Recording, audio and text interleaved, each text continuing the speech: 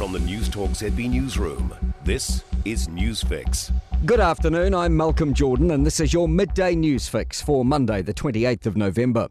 The government's being hung out to dry over its move to entrench part of the controversial Three Waters reforms. Under a last-minute change, 60% of MPs would have to agree to overturn part of the bill protecting water assets from privatisation. A group of public law experts has written to the government raising concerns about the entrenchment of non-electoral law. One of them, Otago University's Andrew Geddes, says one issue is the process by which it was adopted. Put into the bill right at the last minute without any real notice and no debate. So as a way of making what is quite a controversial and big step in law, it's not ideal. Owners of dairies and other small businesses are demanding urgent action to stop retail crime. A nationwide protest will see shops shut their doors for 2 hours from 12:30 this afternoon.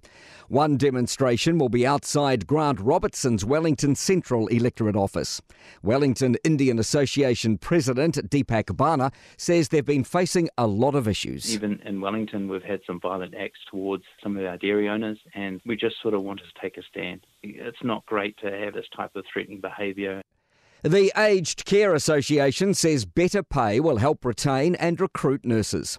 The government's agreed to ongoing funding of $200 million a year for frontline community health workers to bring their pay into line with those in public hospitals. Workers in aged care facilities, hospices and Māori and Pacific healthcare organisations will get the boost.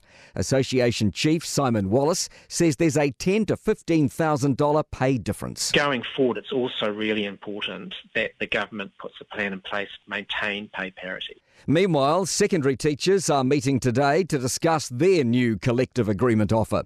Meetings for about 20,000 PPTA members will start today in Dunedin, Queenstown and Auckland and carry on in Invercargill next Monday.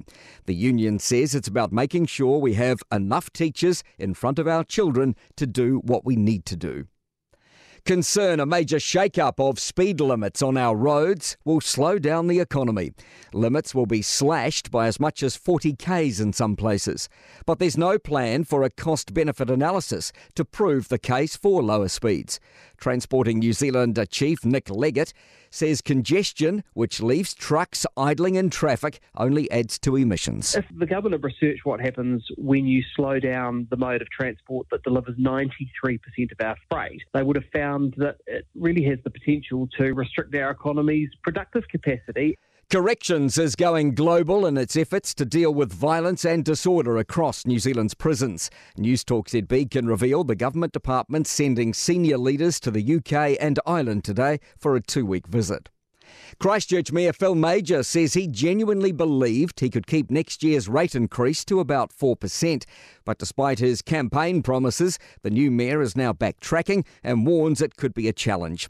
Major told Newstalk ZB's Canterbury Mornings he's very hopeful it won't be anywhere near the rumoured 14% jump. To sport, Germany has avoided an early Football World Cup exit courtesy of an equaliser to secure a 1-1 draw with Spain in their Group E match. Canada are out though after losing 4-1 to Croatia in Group F. Australia's attempt to regain tennis's Davis Cup after 19 years has been dispatched by Canada, who have won the trophy for the first time in the event's 122-year history. And England and Wales have launched reviews into their autumn international rugby